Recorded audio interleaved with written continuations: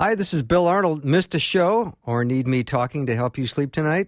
I have several solutions to that situation. Here are the podcasts from the show. You are the best for listening and supporting Faith Radio.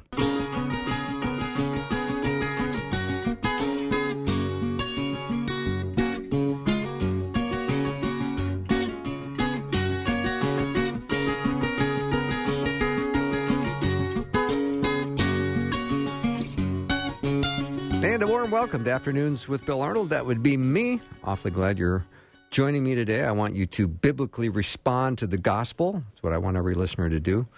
Here's something you can know. It's a promise. Romans 8:38-39 says, "For I am convinced that neither death nor life, neither angels nor demons, neither the present nor the future, nor any powers, neither height nor depth, nor anything else in all creation will be able to separate us from the love of God that is in Christ Jesus our Lord." That's what we know. Isn't that wonderful? All right, we're going to have Jarrett Stepman sitting in for Rob Bluey today, and then Dr. Ann Bradley is on the program in the first hour. It's going to be awesome. Let's take 60 seconds and bring on Jarrett. The great preacher Charles Spurgeon once said, "Nobody ever outgrows Scripture. The book widens and deepens with our years." How true that is. It is so important to learn and grow in our faith by getting into God's Word every day. Faith Radio can help with that. Just go to myfaithradio.com and sign up for the verse of the day. You'll receive a daily email with scripture and encouragement. Or sign up through a web link by texting the word verse to 555-888. Keep growing in your faith with the Faith Radio verse of the day. So I'm told I'm supposed to be creative with my romance this month. So honey, I've got my work belt on and I'm ready to knock down some walls. You may have an idea or two up your sleeve, but no act of love was more creative than God putting on more than a work belt. He put on flesh to feel our pain, our joy, to really know us, and then carried our shame to a cross so we could know Him. It's the greatest love story ever told, and He's still telling it to you today. Faith Radio.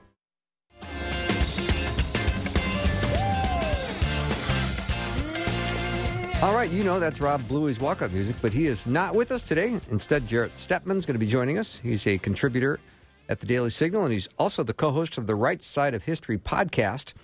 And he's also author of his book, The War on History, The Conspiracy to Rewrite America's Past.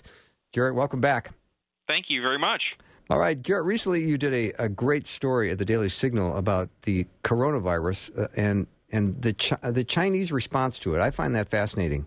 Yeah, I think this is really an important part of this whole story. Of course, the spread of this strain of coronavirus in China and the Wuhan province has been incredibly worrying. I think it's been something that, especially here in the United States, across the world, people following this because, of course, the potential for a pandemic is quite serious. And it is something to be noted. Obviously we have not had a massive worldwide pandemic recently, but in 1917 we did have one that infected about a third of the world's population. So very, very kind of serious stuff. I think what's important to note through all this has been the response of China from the very beginning. And, of course, this is still a communist authoritarian regime. Now, I know they've made some advancements economically. They've moved toward a more capitalist economy, but they still have a very tightly controlled regime that tightly controls information in particular. In fact, this has actually gotten a lot worse in the last few decades, especially since the last SARS outbreak, which took place in 2003. They've actually had greater controls of media in the country. And I think one of the big problems is initially when reports started to sort of leak out that this was happening, they very much controlled the amount of information that was getting to regular people. They were controlling the information going through WhatsApp and other messaging services. They were not allowing news reporters to get information to people. And, of course, dealing with something like this, which is a spreadable disease, it does require getting information into the hands of people so that people can take precautions to protect themselves. Because China is so focused on controlling the flow of information, anything that would make the regime potentially look bad, I think it allowed this thing to really kind of break out beyond really what it could have been. And of course, now, even now, we don't really know if the reports coming out of the country are accurate in any sense. I mean, we're getting kind of daily totals of who's getting sick and who is dying, but it's hard to really trust anything coming out of the regime And the scary thing is, of course, not just for the people in China who are mostly left in the dark, but globally. I mean, what happens if this thing really starts to take off and spreads beyond the borders of China, which it has in a little bit of a sense, but it could become something much bigger. And then, Jared, how much can we really trust? I know you've already mentioned this, but, I mean, even their official pronouncements, we can't even trust those, can we? No, we can't. I mean, obviously, China's been accused of manipulating economic data and things like this over the years, but this is very worrying. I mean, already the number of cases and deaths has surpassed that of the SARS outbreak, but we really don't know what's going on. Some of the signs there are very worrying. I mean, their industrial province, which Wuhan very much is, has basically been shut down because of this. They appear to be taking very extreme draconian measures to stop this. We don't know exactly what the extent of it is. There's a lot of conflicting information, of course, a lot of videos coming out and pictures coming out online. Who knows if those are true or false, or if they're accurate, if they come from this time period. But that really is the kind of result of being under a regime that controls information like that. I mean, you can say what you will of free countries, Western countries, the United States, and we sometimes get overloaded with information, a lot of it sometimes not correct.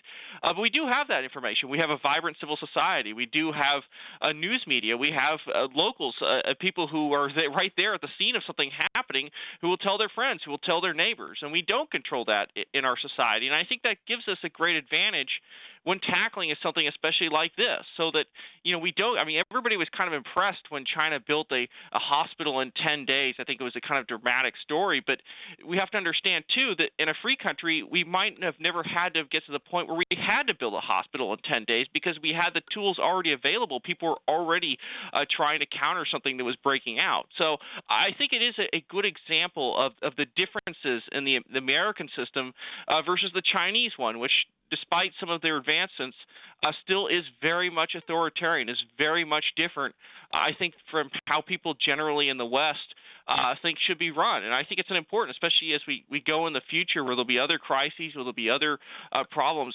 The differences between those systems, I think, will become very apparent. But, I mean, we have to understand, too, there are other things going on right now. I mean, we had this crisis going on in Hong Kong where people basically protesting for basic rights that I think most people expect, basic democracy, things like this. They're, of course, clamping down on that. I think that there's a lot of economic trouble going on in China. Their economy has clearly not been as red hot as it has been in recent years, and I think they've had a lot of other troubles. There's even now apparently a cloud of locusts headed their way from East Africa that could do further damage to their economy if it doesn't look any worse for the regime. And I think very much, especially for this particular regime, legitimacy is a very important thing. And as soon as it seems to be that the government doesn't really know what it's doing and things are breaking down, especially under an authoritarian regime, you could look at some very rapid changes very quickly. And I think that is what they're trying to they're trying to show people that they're dealing with this competently, that they're dealing with this efficiently. And I think to a lot of outside observers, as we get kind of information, it really looks like they've made a hash of this whole situation. They've really allowed a lot of people to get sick, and they've probably endangered the health of not only their own citizens, but people around the globe if this thing really starts to take off. What do you think our response should be? I know there was some people that had come back into the States, and they were interviewing this woman, and she said, we left and we didn't hear anything, and we assumed no news was good news. It turns out that there was an infection with her husband, and now he's been isolated in some kind of isolation room. So they assumed something that wasn't true, and I don't know what kind of information they were getting or not getting, but, it doesn't take too many mistakes like that to spread this thing. It really doesn't, and we are probably going to have to be very serious about controlling the people, especially the people who are coming out of China right now. I mean, it's the pragmatic reality of what's going on. And I think a lot of pressure needs to be put on the regime that, frankly, the response to this whole thing has been pretty unacceptable. I mean, and the whole point, trying to counter what could be a eventually very infectious disease that spreads potentially well beyond their borders globally is information. I mean, really, they need to be working with other countries. They can't be doing what they've been doing recently, which is, of course, covering these things up and making information hard to come by. So we don't even really know what we're dealing with. And I think that's the huge problem here. The United States I think will, among other countries, put a lot of pressure on them to shine a light as far as what's happening, so that we can take the appropriate response, especially when it comes to quarantine, especially when it comes to restricting the movement of people coming out of the country. So this stuff is very ugly, and again, this global pandemics are something that we've been fortunate to avoid, certainly in the last decades, but it's something that's happened in the last century. I mean, we kind of forget that the deadly pandemic, the flu that went around in the 1917 and 1919 range, actually killed more people than the battlefields of World War I, and that's a very serious thing. I mean, despite our modern technology, a kind of global pandemic will do an incredible amount of harm economically to people's lives, and there could be a lot of deaths too. Yeah, Jared, that was my next question. If you wouldn't mind tagging on to the idea that China is now going to be suffering with production and goods and services, what is that going to do to the world economy? I think it's certainly going to hurt. I mean, the fact that a lot of products are produced in China, a lot of medical equipment, and I think that will be a huge concern is, how much can we now supply people who need this kind of equipment to deal with the infection potentially as it spreads, the virus as it spreads. And certainly the fact that large parts of the Chinese economy are now shutting down, I mean, it really does show the potential for something like this to cause damage beyond just people getting sick. I mean, obviously what's happening to the Chinese economy right now is very bad for them, but you could see this happening elsewhere as well. And I think it could, especially given the fact that, the U.S. has had a recent kind of boom time. Our economy has really been taking off in the last few years. I think it has been economically a great time for the United States. If there is some kind of spread virus that goes through the country, you could see a lot of economic damage, especially as people become desperate for basic supplies as far as dealing with the actual infections, which there could be shortages and things like this as it spreads to more and more people. So I think there's definitely a huge economic cost involved, even now, from what's going on in China, but certainly will if this spills on beyond its borders. Jared Stettman is my guest of honor. Let me take a little break. I'll be right back.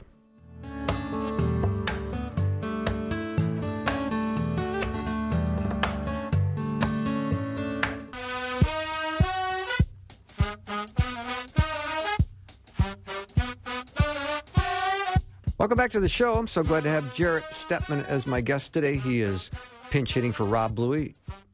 Jarrett is a contributor to the Daily Signal and co-host of the Right Side of History podcast. Also has written a book called The War on History, The Conspiracy to Rewrite America's Past, and he's a patriot, so I love that about Jarrett. Jarrett, let's talk a little bit about yesterday. It was President's Day, and let's, if you would, comment on why it's so important that we have a strong commander-in-chief.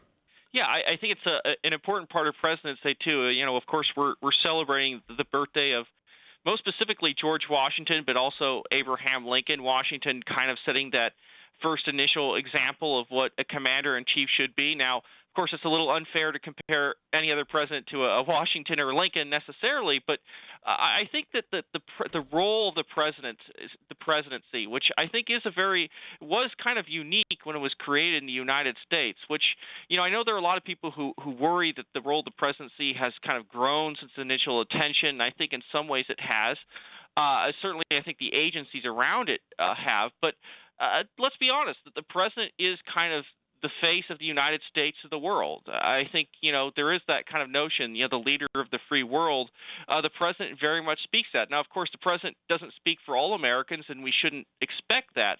But as the face of the world, I think people do expect the U.S. president to be strong as far as promoting, I think, American values and the things that we hold most dear. It's not just simply about the policies, but also promoting Americanism. I mean, we believe that the values that we hold dear are, in many cases, quite universal, that we have a president who's now willing to defend our civilization, our way of life, the Constitution, the American way, so to speak, is quite a positive, I would say, say change. I mean, we don't want, I think there were a lot of criticisms of certainly President Barack Obama that, was in many ways apologizing for U.S. foreign policy or didn't believe in American exceptionalism.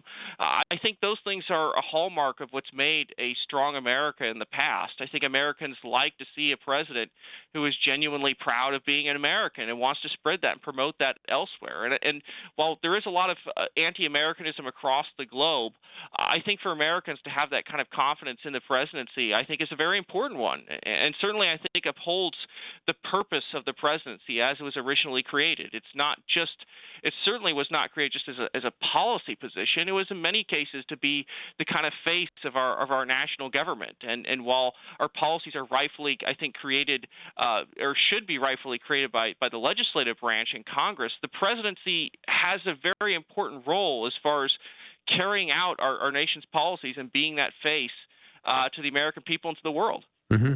Jarrett, one of your colleagues, James Carafano, wrote a good story, a good article at the Daily Signal about national security and how, although it is available for every president to listen to what his experts are saying, it's not always the step that he's going to take.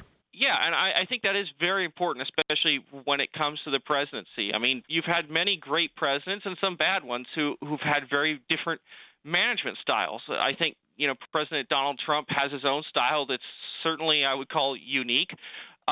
But other presidents, some very, very much rely on, for instance, the deep pass on their Secretary of State. Some rely on a close ring of advisors. And I think it's important for presidents to be able to bring in those experts. But ultimately, like President Truman would say, the buck stops here with the presidency. And the president often has a different perspective than any single national security advisor or any domestic policy advisor. The president has a lot of other factors to consider. I think that's an incredibly important part of the presidency. It's why it's certainly one of the most difficult jobs in the world, because when you make a decision when it comes to foreign policy, there are all kinds of potential consequences of that down the line. And I think just because we have experts on various policies doesn't mean that they see the whole picture the way that the president does. And I think that's really important, especially when you hear all kinds of news stories saying, well, there's chaos in the White House, the president has fired this person, or this person disagrees and they wrote some paper denouncing it.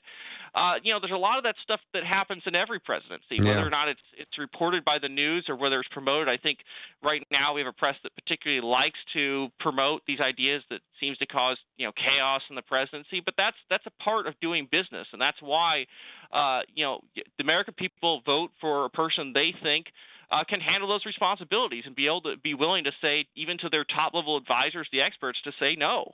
Mm-hmm. Mr. Carafano's article at the Daily Signal made reference to JFK making most all of the tough calls in the Cuban Missile Crisis and Ronald Reagan turning down Gorbachev and his deal. And all of them, they emerged with better outcomes. Absolutely, and sometimes even people pushing things from their own supporters. I mean, and Reagan, I think he's a great example, not just of that, but of course one of the most, I think, consequential aspects of his presidency when he went to the Berlin Wall. That line, Mr. Gorbachev, tear down this wall. A lot of his advisors wanted him to take that line out of his speech. They said, well, it's too bombastic, it's too aggressive. I mean, this may make you look absurd. I mean, they're not going to take this down. But it was really a turning point in the Cold War. It was something that, Ronald Reagan believed that the Cold War should end. He didn't think it should be a permanent division. He didn't think that wall should stay. And by basically ignoring the advisors who were telling him, don't do that, the experts say no, he did something that ultimately changed, I think, global politics, I think, for the better. I think that moment now stands in time as one of the great ones of his presidency and one of the great ones in American foreign policy, all because a president is willing to say to some of his top advisors, no, I think we're going to do things this way. This is a part of my vision for where I want to take this country. And I think that's a very important characteristic of a president, not just to always listen to his advisors on everything and just kind of mimic what they do, but to have his own mind and have his own vision and to carry that out. Mm-hmm. And the article also points out that Jimmy Carter, when he decided to pull U.S. troops out of South Korea, and he was pretty much going it alone on that one. Not even his own Secretary of Defense thought it was a good idea. And he kind of regretted that decision. that's also the downside. Sometimes if you don't listen to advisors too, right, you could end up having enormous consequences. And I think that is, of course, the challenge of the presidency. It's why our political process is so important, and we do have this process to choose who our presidents are. And of course, the president, chosen by the people, by the process through the Electoral College, is one it's fraught with many challenges. I mean, we don't always pick somebody who's going to make the right decision all the time. I mean, that's just the reality of the world that we live in. We just, hope and we pray that our leaders will make the right decisions and will make those right calls. When, look, there's a world of immense amount of information. There's a lot of very smart people on different sides of an issue who tell you different things, and weeding through all of that and getting to the truth and getting to the right thing is incredibly difficult. It doesn't matter what kind of expert you are. It doesn't matter how smart you are. That's an incredibly difficult job, especially when you're talking about millions and millions of lives potentially being in your hands and very large consequences for the world. And so, that's why our elections, matter so much, especially in the United States. We talk about the presidency and things like that, because a lot of these decisions will come down to the judgments of a man, and then the political process and the consequences that follow from that, which is a part of our political system. Mm-hmm. Jared, Walter Williams wrote a great article, too, at the Daily Signal about the political bias and the anti-Americanism on college campuses. A lot of adults don't think that what's going on is having a very positive effect on our nation. Yeah, I think there was a very interesting study that he highlighted in that piece, and I've written about separately, which is especially the bias that I think exists in higher education. I think one of the stats that these two researchers came up with is political donations from college professors went 95 to 1 Democrat, so 95 to every one who donated Republican, which, I mean, if we're talking about a bias, even if those numbers aren't exactly line up right to reality, that's quite amount of bias. I mean, I don't think you could almost find any profession in America where, if besides maybe people working for the Democrat National Committee, where it's so strongly skewed one way. And yet we are sending American young people to these institutions. I think our kind of elite professional class goes through our colleges and universities, and you're really not getting a real diversity of opinion. You're really not getting any kind of diversity of thought there. And so it does make one question that system. And the idea that, well, these ideas are only constrained to the humanities or to the social sciences and things like this, I would say that's not true these days, especially when you talk about a modern college campus. The kind of ideas, those kind of, especially the far left ideas, are very pervasive on most major college campuses today, and even bleeds into things like engineering and math. I mean, I had a story earlier this year about a system of Seattle schools that are trying to have woke math, politically correct math, where they kind of add some of these ideas to, basic math kind of problems. And I think that's kind of where things are going. So I think this idea, Americans, of course, very highly value education, especially higher education, and yet we fund the system that I think is very much biased, that often leads to students not getting jobs after they graduate, being saddled with a whole lot of debt. And one wonders, is that system really what's best for American young people? Is it best that we simply send them through the system and incur all those costs that we as a society have taken this burden? And I think there are going to be a lot of people who start to rethink that, especially in coming years, especially given the bias of a lot of these institutions that I think a lot of people say is, are they really teaching young Americans on top of all this other skills to be patriots, to be politically minded people? And I think that's what the greatest worry of all comes from. Yeah, that's such smart thinking, Jared. Thank you so much for doing the show. Please go treat yourself to a gourmet coffee and send me the bill. Thank you very much. All right. Have a great day. Jared Stepman's been my guest. He's a contributor to the Daily Signal and co-host of the Right Side of History podcast. We'll take a short break, and then we'll be joined by Dr. Ann Bradley. We'll be back in a minute. Welcome back to the show. It doesn't take much for me to get confused about economics and economic principles. I always go to Dr. Ann Bradley when it comes to figuring out economic ideas and getting some insight. She's with me on the program today. Ann, welcome. Hi, it's great to be here. Thanks for having me. Of course. You wrote a brilliant piece at the Institute for Faith, Work, and Economics, which is TIFWE.org for my listeners, and it's called Why Christians Should Care About Economic Ideas. This is really good. Thank you. I think we all should care about these ideas. I know, but you give us reasons and help us understand why we should care, and that's what makes all the difference. Like a question like this, Ann, I'll let you answer it. Which policies best care for the poor? What a great question. It is a great question. And I think before we get worried about, like this political party says I should think this, or this political party thinks I should say, believe this, we really should start with Scripture. And so that's what we're very focused on at the Institute.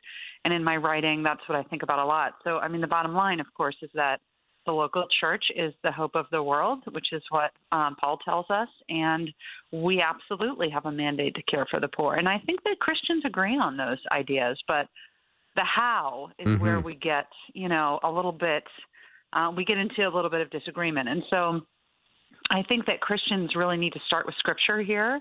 And there's a lot of biblical references we can go to help us understand. But really, if we go back to Genesis and we look at who we are, we see that we have dignity because God created us. It's not because of our bank account, our job, what our business card says on it. So if you're struggling in a minimum wage job, or if you're a CEO on the halls of Wall Street, you have dignity not because of those things, but because of who God created you to be.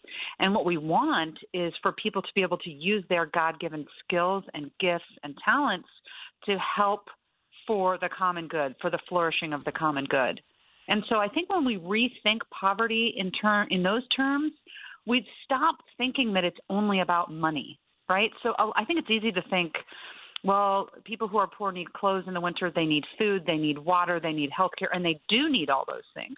But that's not the only thing they need. So we need to think about why people are poor. And, of course, why people are poor in, Detroit is going to be different than why they're poor in the Democratic Republic of the Congo.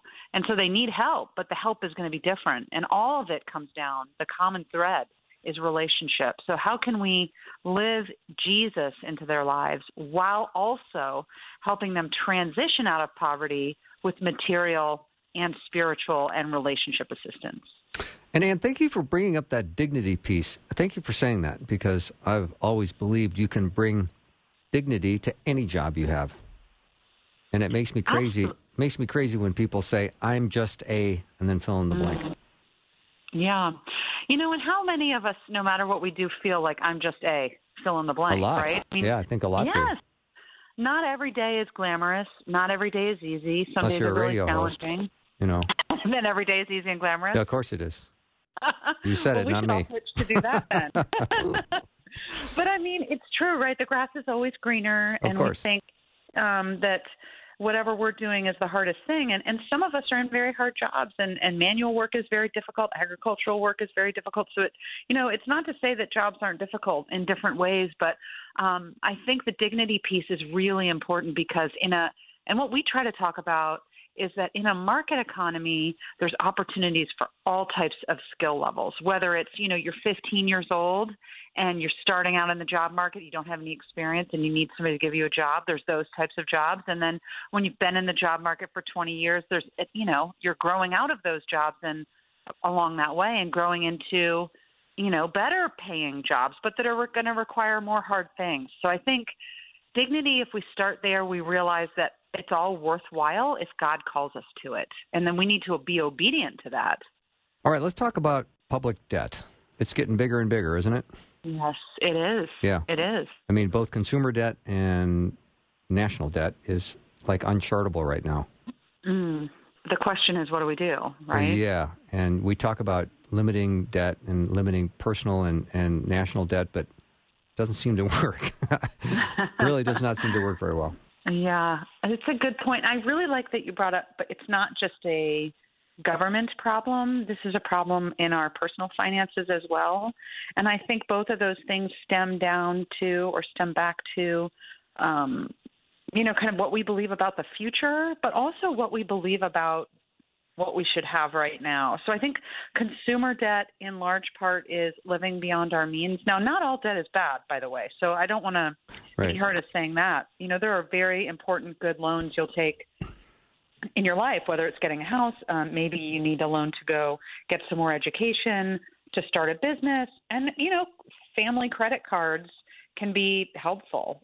So I think they serve a purpose, but I think we can use them to be money we don't have, right? And so we just kind of charge away and we don't look at the bill and we pay the minimum, and that's when you can get personally into a lot of trouble. But the principle is exactly the same, whether you're talking about state governments, some of which are facing bankruptcy, whether you're talking about the federal government, which really has escalating debt.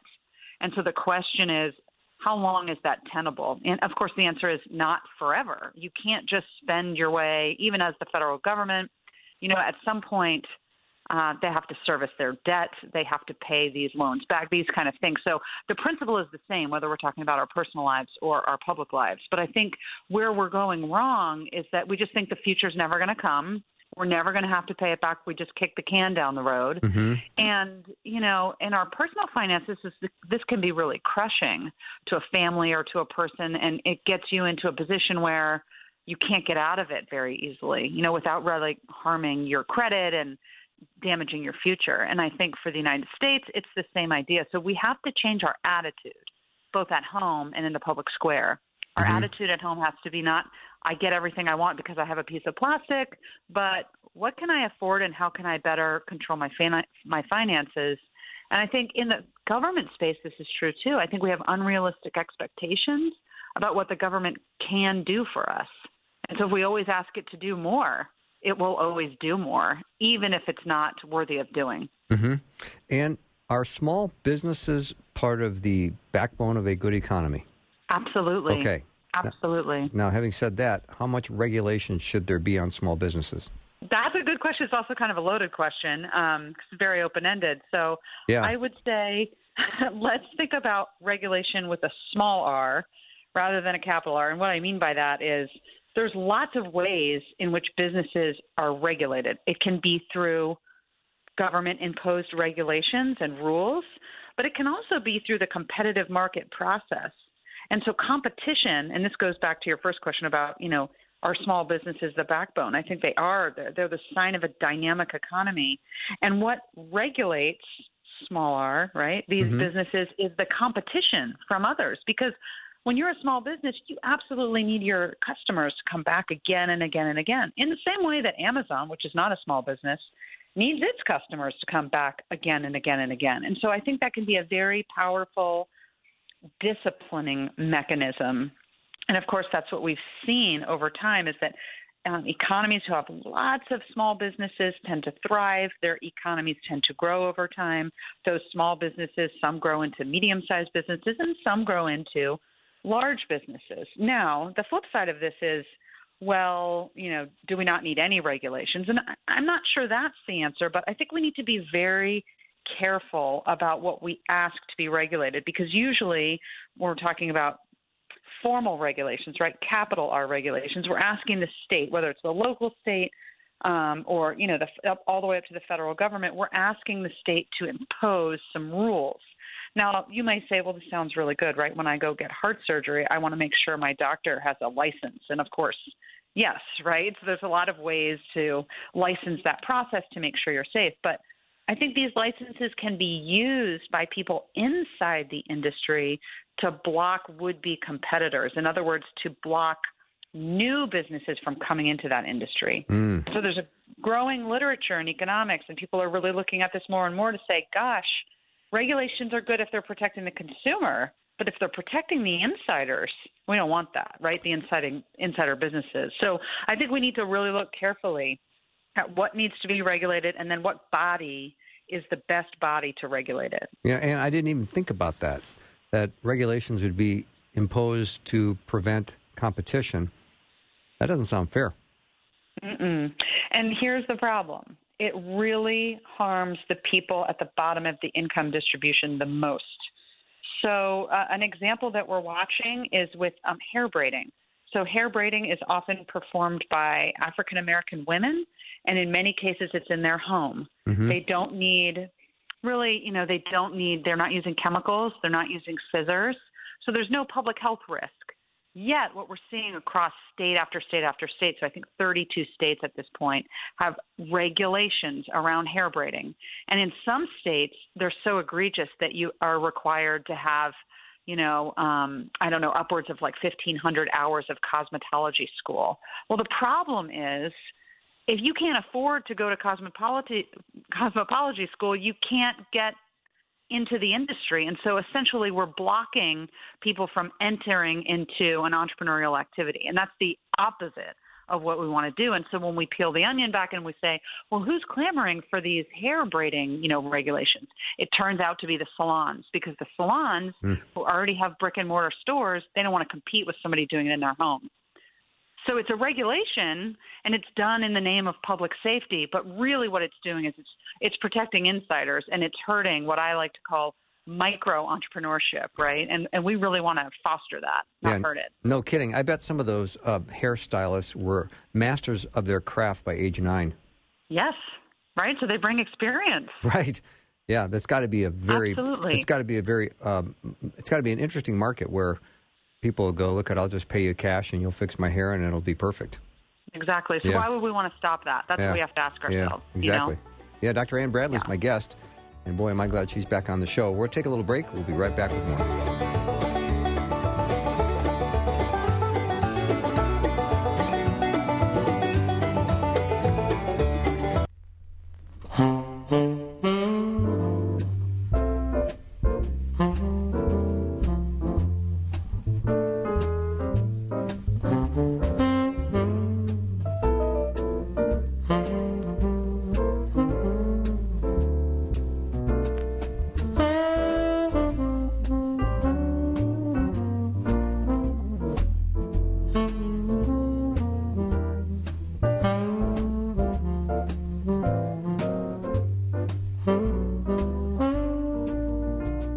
Welcome back to the show. So glad to have Dr. Ann Bradley back on the program.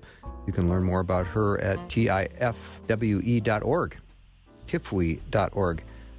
And let's talk a little bit about healthcare. I know that's always an ever-present subject, and there are many people that are pushing for Medicare for all in the political realm. And I'm thinking, you can't force doctors to do stuff. I mean, you still need personnel to do the job, right?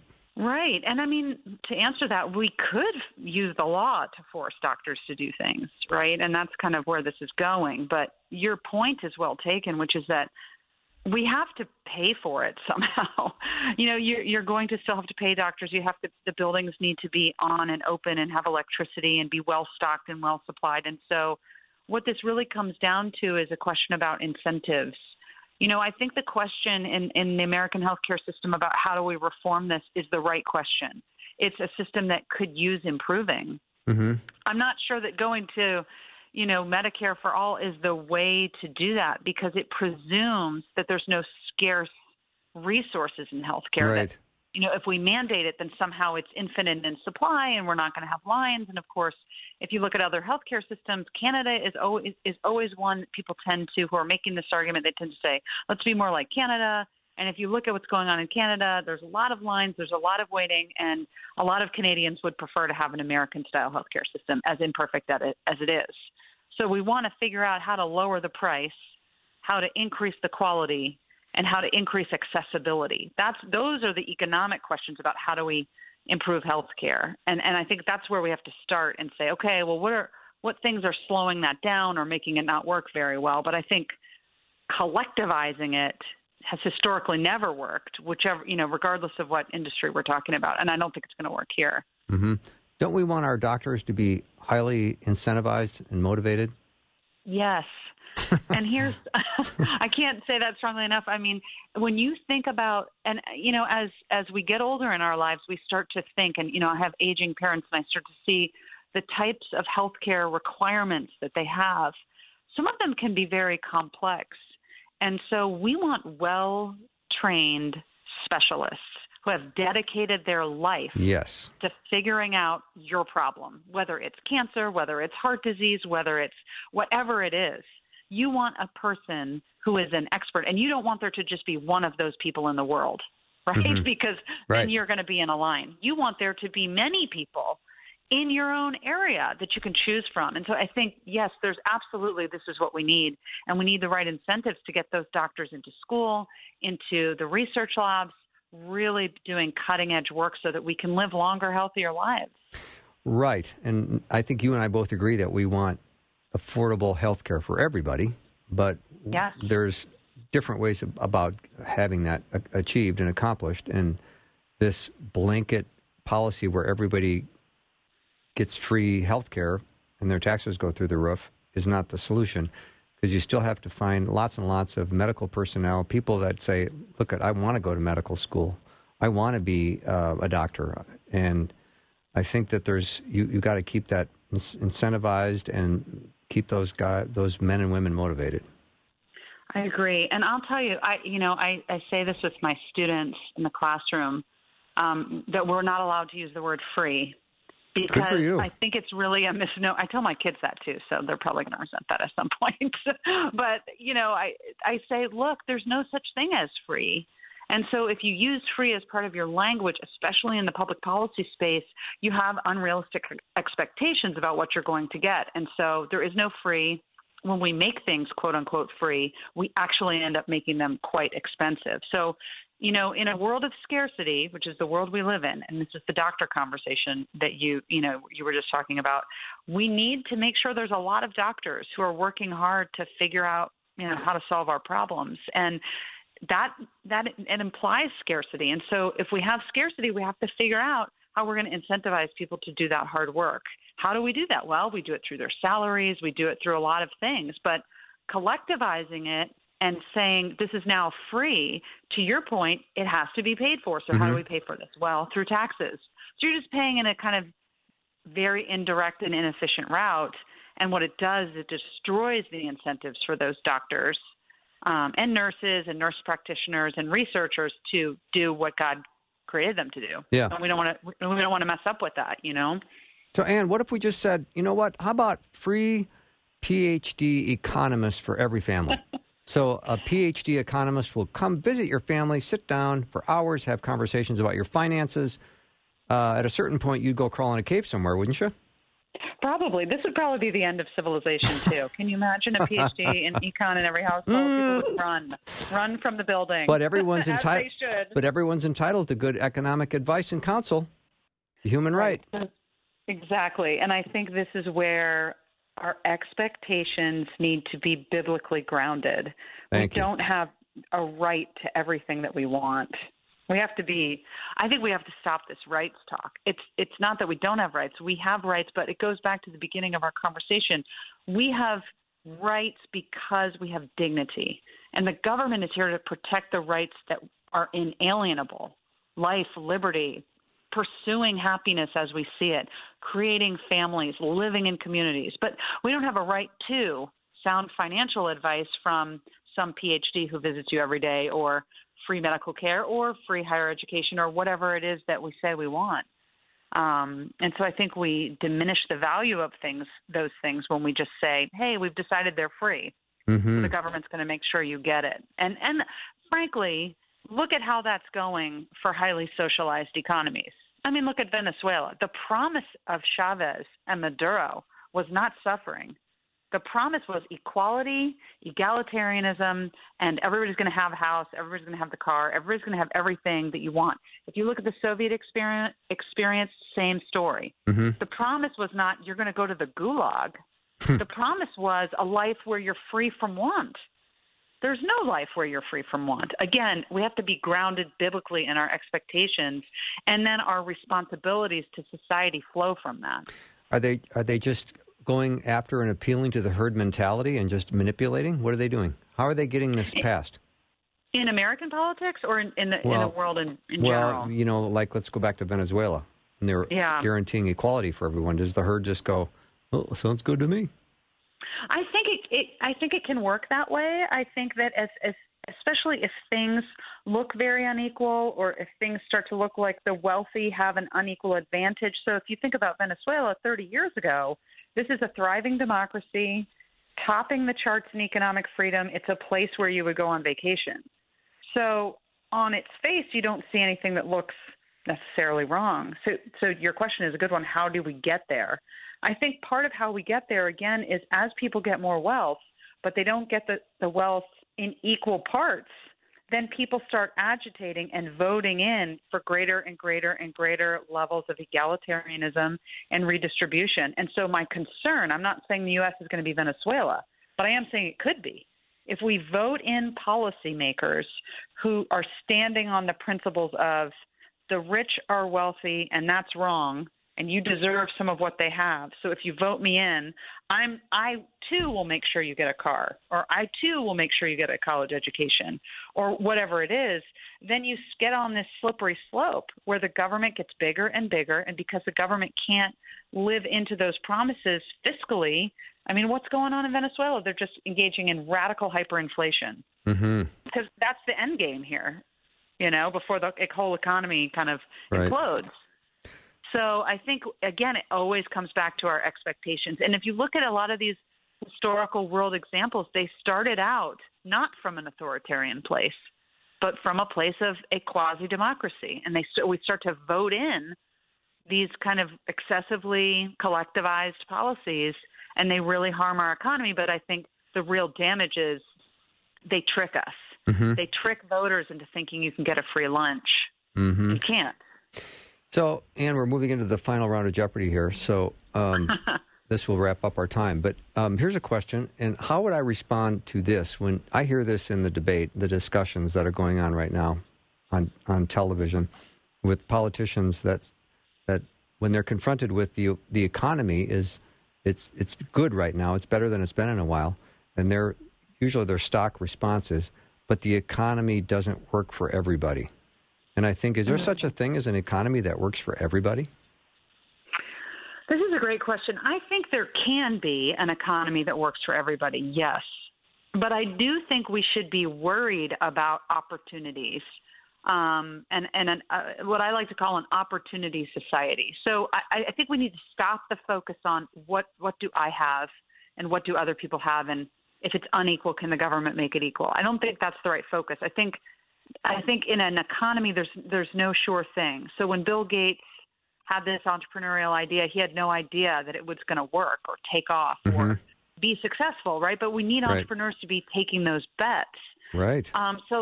But the question is, does everybody have the same type of opportunities that some of our big entrepreneurs have? And I think that gets to some policy shifts that we could really change. So, for example, the way we run K through 12, I think this can either be a great thing for families if you live in a good district, and you go to public school, or if you can homeschool, or if you can private school, even better.